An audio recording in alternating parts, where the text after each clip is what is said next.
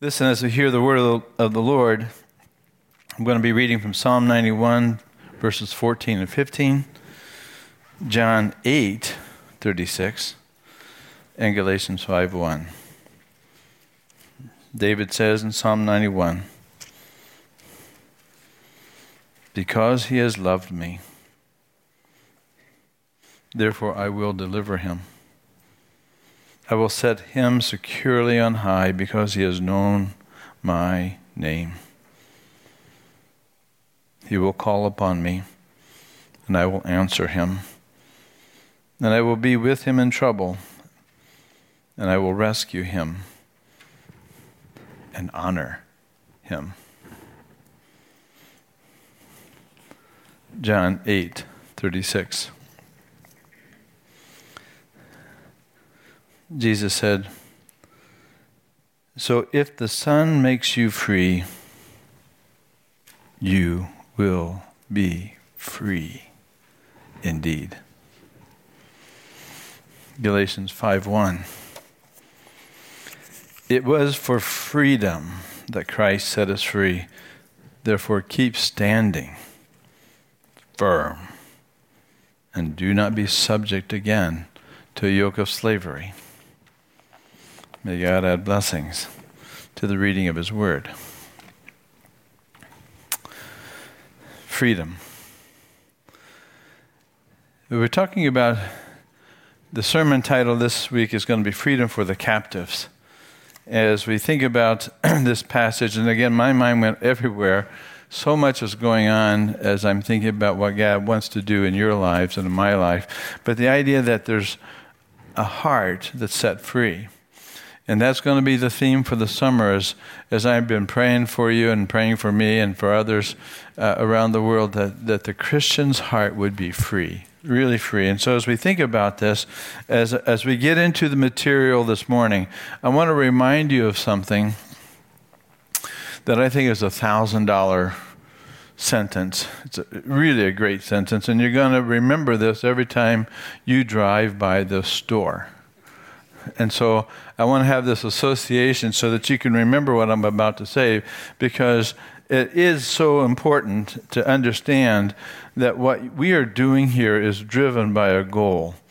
And what we do and what value and what meaning it has, we determine the value of any information that we get, presented to us by the contribution it makes to achieving our goals and our desires. Now, let me go back over that, because you count information important or you discount it important based on your goals, based on your values. And you see that when you see people walking around, when you see that expert after expert has told us, given us information. We have information, but if it's not really important because it doesn't fit our goal of personal freedoms. And therefore, to understand that the pandemic is not gone, even the information is maybe out there, it's not the information that's important. Understand it's the goal of the human heart. What is your goal? And therefore, let me say it again. We determine the value of any information that you get presented to us by the contribution it makes towards achieving our goals and our desires. And therefore, as we go into the message, as I'm thinking about it, what I present to you may either be interesting or not interesting, depending upon your goal. And therefore, let me tell you what my goal is. I would love to give you the information so that you become a soldier of Christ, that you become one who knows how to rescue and fight the battles that others are fighting, that you enter into a world to rescue from evil, as Jesus would say in Galatians 1, that people would find liberty, that you would find the enjoyment and the freedom that you have in your spirit. My goal is to equip you as laborers, as liberators, as it were. That's my goal, and I'm presenting that information to you because we honor soldiers who fight. We call them brave. We honor them. Therefore, Christian, I call you to be brave. Christian, I call you to be free. Christian, I call you to engage in a different kind of battle. And the battle that we're involved in is the battle of the mind and the soul of America. And therefore, we have to think together as a group what we're doing, what is the goal of this church. And our goal is to know Christ and to make him known, to proclaim his voice, as we just said, praise the Lord, let the earth hear his voice. He's going to hear it from a soldier in battle. He's going to hear it from you. So as I ask the questions today, I hope you think about this in terms of the goals of your heart. As you think about, as we will go through the book of Galatians, as we ask these questions that Paul is trying to address, what is freedom? As we think about what is the goal that Christ has for us? What is his goal? What's the goal of the Spirit? That I've got to keep this in mind, because if I don't have their goals in mind, I'm going to be missing the whole battle. But to understand we are not free. To understand that there are things that we have to understand, that God's redeemed us and he saved us, but still there's a battle going on. And we'll get into that. And then the question later on is how does the captive get set free? And so this week I'm going to open that up and then be prepared for the next couple of weeks to get some tools, some weaponry to really undo an enemy, to really win a battle. So there's going to be some practical things. But let me go back to what we fight for. And so as America being a social experiment around the world, we have an unusual calling in history, in our place and time in the world. But our motto, if you know that, is E pluribus unum. One, E, or out of many, there's one. That's our national seal. You know about that. And on the back of that, I don't know if you know about this, the Annuit Coepitus. The reason why they put that on there in the Latin, because it had 13 letters. And the original phrase that they had was Deo favente, God's favor. Well, that only had 10 letters, so they couldn't use that. But the idea, God, he has favored our undertakings. And the fight that they understood as young Americans setting up our country is that God has blessed America, and he has blessed our undertaking. So much so that the E pluribus unum you'll see on the back of a dime. And you'll see it embedded in there, if you can see that. Oh, you can't see that. And so there's it's not mine. It'll come back here in a minute. But the idea that on the coins and the things that we carry in our pocket, we hold, besides for buying things, we have the understanding that in God we trust. The battle is we're losing that God and we're losing our trust. And therefore, to understand that there are things taking place that is destroying and capturing our freedoms, and we're losing it. Lincoln found this when he quoted Christ, when he said, "A house divided against itself cannot stand. I believe this government cannot endure, permanently half slave and half free. I do not expect the union to be dissolved. I do not expect the house to fall. But I do expect it will cease to be divided. It will become all one thing or all the other." And that's the issue. Someone's going to dominate our country. Something's going on to capture us in a way, but not just in America. This is taking place around the world. 3 in 4 people globally think that their country is divided. The U.S. is number 8 in terms of the list of countries there. But you see this division everywhere you go around the world. Why?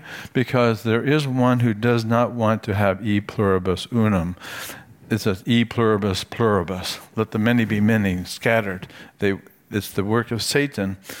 And that's why, ever since the Old Testament, as we talked about last week, the call from Moses over and over. When they open up the worship service, they heard the Shema. From morning to evening, hear, O Israel, the Lord our God is one. The Lord our God is one. Well, this one God is after freedom, and therefore you have to understand freedom in different areas. And the word freedom and the word liberty are often interchanged, and so we don't understand what that all means at times. And so we'll have a continual discussion about what that means. But is there a difference between liberty and freedom? Is freedom the same thing as liberty? Think about that. Now this threw me for a loop. I don't know about you, but you know where the word liberty comes from? It's a Greek god. In ancient Greece, Eleutheria was also another name for the goddess Artemis. We came across that in Acts. And as such, she was worshipped in Lycia. The Roman equivalent of Eleutheria is Libertas. She was a god in her own right. Now, what this means is this. People will worship freedom. People will worship something that people can worship love.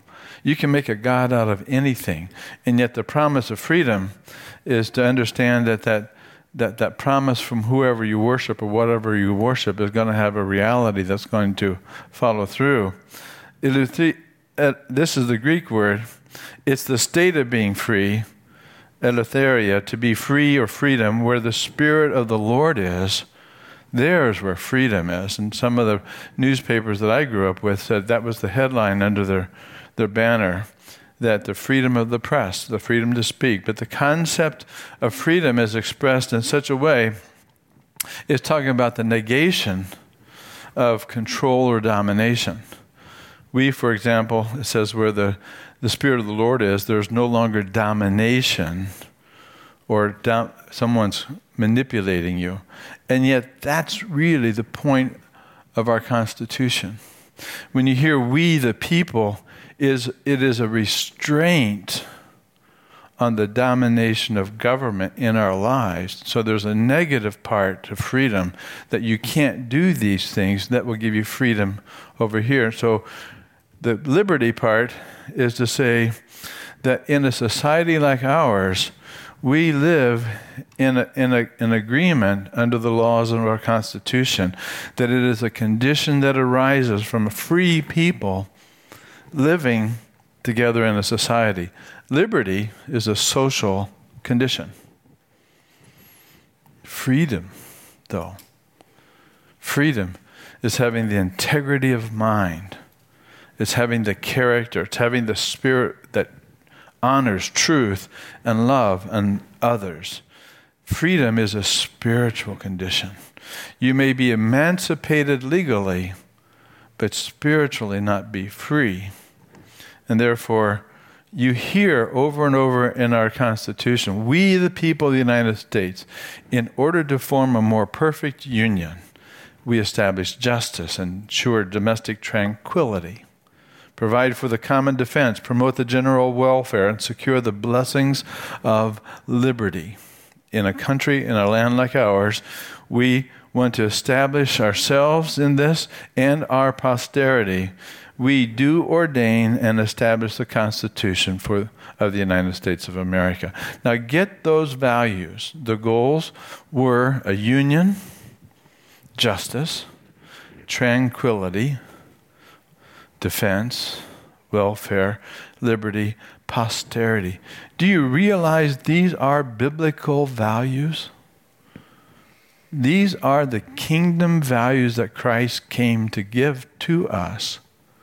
And they were built, they were the foundation for those founding fathers. And yet, just as Paul had to warn the early church, be on guard for yourselves and for all the flock, and for the future, among the Holy Spirit has made you overseers to shepherd the church of God, to shepherd America, as it were, which he purchased with his own blood. But I know that after my departure, savage wolves will come in among you, not sparing the flock. And from among you yourselves men will arise, speaking perverse things to draw the disciples after them. Let me tell you, if Satan will attack the church, Satan will attack the Constitution. Satan will attack everything to keep you separate and destroyed. Therefore, Paul would write to the Colossians, see to it that no one takes you captive through philosophy or empty deception according to the tradition of men, whatever that human tradition is, according to the elementary principles of the world, the natural mind, the natural flesh, rather than according to Christ. There's our battle. And therefore, a couple weeks ago, when I was talking about Paul going into this area of Galatia, it talked about going into missions into a third world country where the great division of mankind, says John Frame, was that not that they would worship a god or not, but the real tension there was they'd worship a false god as opposed to the living God. I want to change this to go on. Rather, the real difference is between those who worship the true God, who promises them freedom, and those false gods and idols that promise freedom but cannot deliver. And therefore, church, you've got to understand that someone's dealing with your heart and soul and your freedom and your mind. They want to take away not only what you believe, but they want to take away the freedom that you have. So understand that God's coming to set the captives free. Now, again, here's another $100 question. I want you to understand, what is wisdom?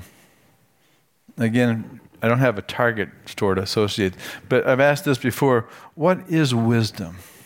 When you look at this word, are you wise? Would you understand how would you explain this to your kids? What do you think about wisdom? There's two parts I'm going to give you.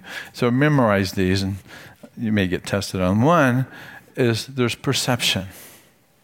It's what you're looking at, how you see things, how you conceive, how you construct, what you understand in terms of your worldview. Your perception is going to grab your mind, which is going to grab your heart. Perception is part of wisdom. And to understand that you're going to be working with a plurable unum that doesn't work. I couldn't get that. So that there's a diversity among people in the way they think. But the idea that the second part of wisdom has this component of decision making. And this is your goal. What you go for and what your desires are, your decisions will follow the gods you worship, the things that you think about. So wisdom is made of these two parts, your perception and your decision making. That's why for Christians, we turn to the Word because we understand that God gives us perception. God gives us wisdom. The unfolding of your words gives light. It gives understanding to the simple. Psalm 119, 130. Likewise, in Psalm 119, those of you who are doing that study during the summer, ask me later if you haven't heard about this. 8 verses a day. I have more insight than all my teachers, David said, for your testimonies are my meditation. I understand more than Kim Gardner. Wait, I understand more than the aged because I have observed your precepts. For the younger folks to understand, you can have just as much wisdom as somebody who's older if you follow the Word of God, and others who don't follow the Word of God will be considered foolish. Those at any age who follow the Word of God and observe His precepts will get that same understanding. And therefore, David would go on, and these are the verses that stood out to me as I went through that study, is 119 verse 45. I will walk about in freedom, for I have sought your precepts. You see, the Bible is given to set your heart free. And that's what we want to look at. But the problem is, we don't read it. We kind of set it aside. And if you haven't made the Bible like your favorite pair of jeans or to get familiar with the Scriptures, that you fall in love with the Word of God, you're not going to get His perception. And you won't be making those decisions according to His will. And therefore, you've got to understand that this freedom that God wants for you is a design. There are conditions. There are spiritual laws that if you break them, you're not going to have freedom. But if you get back in alignment with the Spirit of God, you're going to enjoy something that other people won't have. Last week, what was it? Monday I went to Muncie, Indiana, and I took my wife's car up to the Toyota dealers. And I passed by a factory. It used to be a electronics, Western Electric factory, but they changed it into a locomotive engineering factory. And I've driven by this place thousands of times, but I've never seen this site. So I stopped my car and I got out and I took this picture. I thought this was great. You see all those locomotives on the tracks? Well, those locomotives, you never see them lined up like that, but they're brand new locomotives. And they are designed to be functional and powerful when they are on the rails. And therefore, you take a look at these things and the weight that they pull, the cargo that they haul across our country in that factory right there. Well, I don't think I've got this. You can see this. Yeah. I didn't get that picture. But when it gets off the rails, it's not free. There you go. That's the point.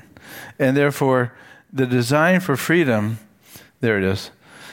When a train says, I don't want to do that. I don't want to go this way. I want to go my way. And therefore, can you imagine a train thinking that? Or something happens that derails the train? Well, there are a lot of Christians who are derailed in their conscience, that are captive by the world. They've really lost their understanding. And therefore, to help people to understand our job is how do you help people get back on track? The old proverb says, he who knows not, and he knows that he knows not, he's a fool.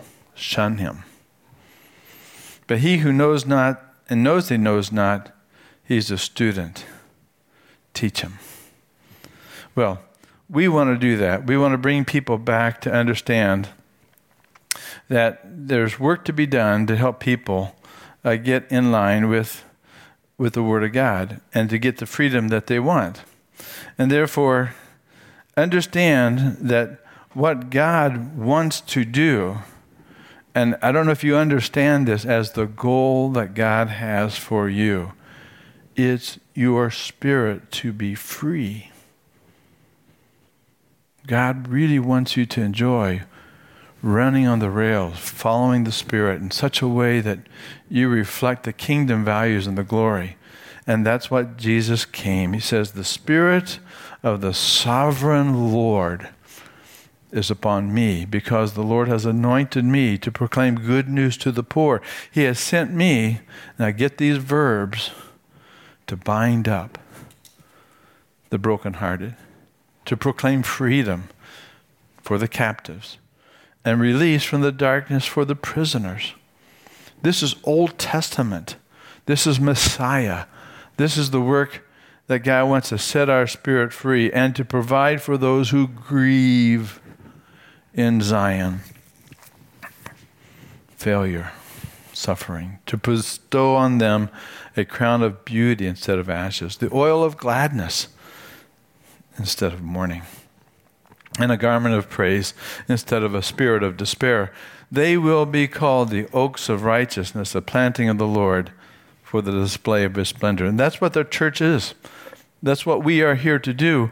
We are to bind up and heal the captive. We are to proclaim freedom to the captive. We are to release from evil the captive. We are to proclaim grace to the captive. We are to display His splendor to the captive.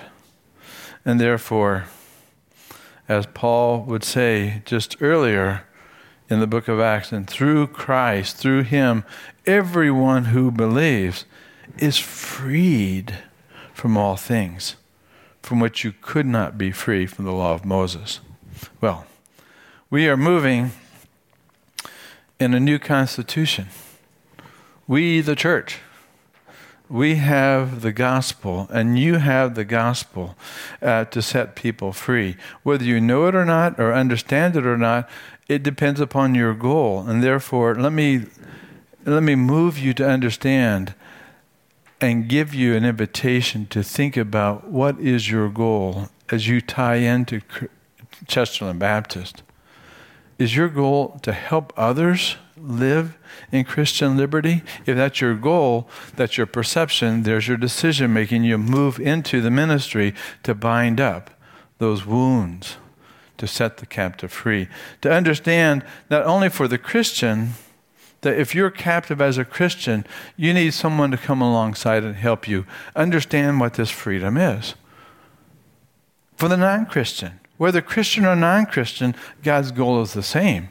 He wants you free from whatever it is that you're thinking, because your thinking, your perception has to shift, because every way of man is right in his own eyes, but the Lord pondereth the heart.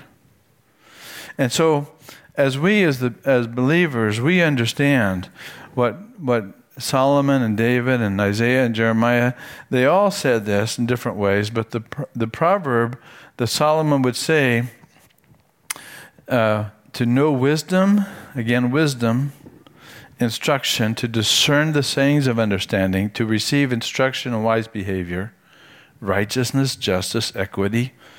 You heard those in the Constitution. To give prudence to the naive, to the youth knowledge and discretion. A wise man will hear and increase in learning because that's what he wants. And a man of understanding will acquire wise counsel because that's what he wants. To understand a proverb and a figure, the words of a wise and the riddles, it all starts when you begin with Christ. The fear of the Lord is the beginning of knowledge. But they go on to say, there are captives who don't have that goal. There are people who want a different lifestyle, and they don't care about what God's word says. They did not choose the fear of the Lord. They would not accept my counsel. They spurned my reproof, and so they shall eat the fruit of their own ways, and they shall be satiated with their own devices. For the waywardness of the naive will kill them, and the complacency of fools will destroy them. But he who listens to me shall live securely and will be at ease from the dread of evil. Well, let me leave this as I close today with something. How do you shift somebody's mind who's got a different goal to not walk in the way of wisdom, to not follow Christ, who doesn't care about the world, the word. And therefore, there's a battle that I want to invite you to. But I'm going to give you now my favorite all-time movie. I love this movie. Number one, I don't have a number two. But there's a place in this scene right at the end where Don Quixote, Man of La Mancha, don't get me going on this because I'll be here until midnight. But it talks about passion. It talks about the desires and the dreams that you have. And then it talks about the reality of life, as hard as it is. And these two perceptions that they're going to keep this tension always involved, that there are people who are believers and then there are people who are unbelievers. There are people who are trusters and the people who don't trust. And there's always this tension in this movie. But it comes to the end, and Antonia, the niece of Don Quixote, is interested in a man named Dr. Sanson Carrasco. He's a good doctor. And they're going to get married. But the priest comes alongside, Pedro Perez, the priest. And there's a conversation, how do you help Don Quixote? This guy's going nuts, has these wild visions and goes off. I love this story. So listen to this conversation, because I want to pick up with it in the next couple of weeks to help you get some tools, because you know people like this. And now the problem of the night. My dear, says the doctor, your uncle is a laughingstock of the entire neighborhood. And she says, and he says, I do not relish claiming a lunatic as an uncle. And the priest says, oh, come now, come, doctor. The good Senor Quijana has been carried away with his imagination. Senor Quijana has lost his mind, is suffering from delusion, says the doctor. Is there a difference? Exactitude of meaning. I beg to remind you, I am a doctor. For the guilty must pay for the sins of for the innocent must pay for the sins of the guilty. Guilty of what? My uncle, of gentle delusion? And the doctor says, how do you know it was gentle? He was armed with sword and a lance. And the priest says, oh, I cannot favor the madness that puts a sword into his hand. Ah, but I love that gentle spirit that moves him to measure his sword with evil. The doctor says, I shall concern myself with his madness, Father, and I will leave the care to his spirit to you. And then Antonia speaks up. I had hoped for everything for you, Sanson, his boyfriend, fiance. I want everything was for you, my uncle's house, his lands. And the priest says, well, that's true, doctor. In time they would all be yours. Are you a priest or a pawnbroker? What I meant was this. Consider the challenge, and here's the point. Think what cleverness it would take to wean him from his madness, to turn him from this course, to persuade him to come back home, to bring him to see the same world. That is a challenge. Enormous, says the priest. To work within his lunacy, to cure him of the very terms that are his own. Come, Father, we shall do it. And so the doctor puts on the night of mirrors and begins to reflect back the world that Don Quixote sees. And this is the challenge for us, to turn him from his course, to persuade him to come back home, to bring him to see the same world. What cleverness would that take? What challenge is before us? To say those captives that your goal and your perceptions are an illusion that keeps you in captivity. You need cleverness, you need wisdom, and that's what we're going to do. But the doctor says the nightmare of a disordered mind, the only way you do that is you've got to confront him with reality. And so a man who chooses to be mad can also choose to be sane. And our job is we want to choose the goals that God has for us to be healed and well. Understand, again, to Ephesians, with a view to an administration suitable to the fullness of the times, the summing up of all things in Christ. That in the heavens and the earth, God is bringing these together, that they're going to be integrated into Him. And so we've obtained an inheritance, having been predestined according to His purpose, which works after the counsel of His will, to the end that you and I and others who were the first to hope in Christ would be to the praise of His glory. I'm inviting you, church, to a new goal. Would you like to be a freedom fighter?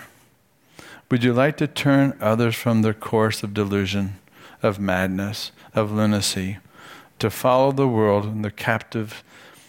Therefore, the next several weeks, I'd like to put before you an invitation that you learn how to engage people in such a way that you are a freedom fighter, that you're bringing good news to the captives.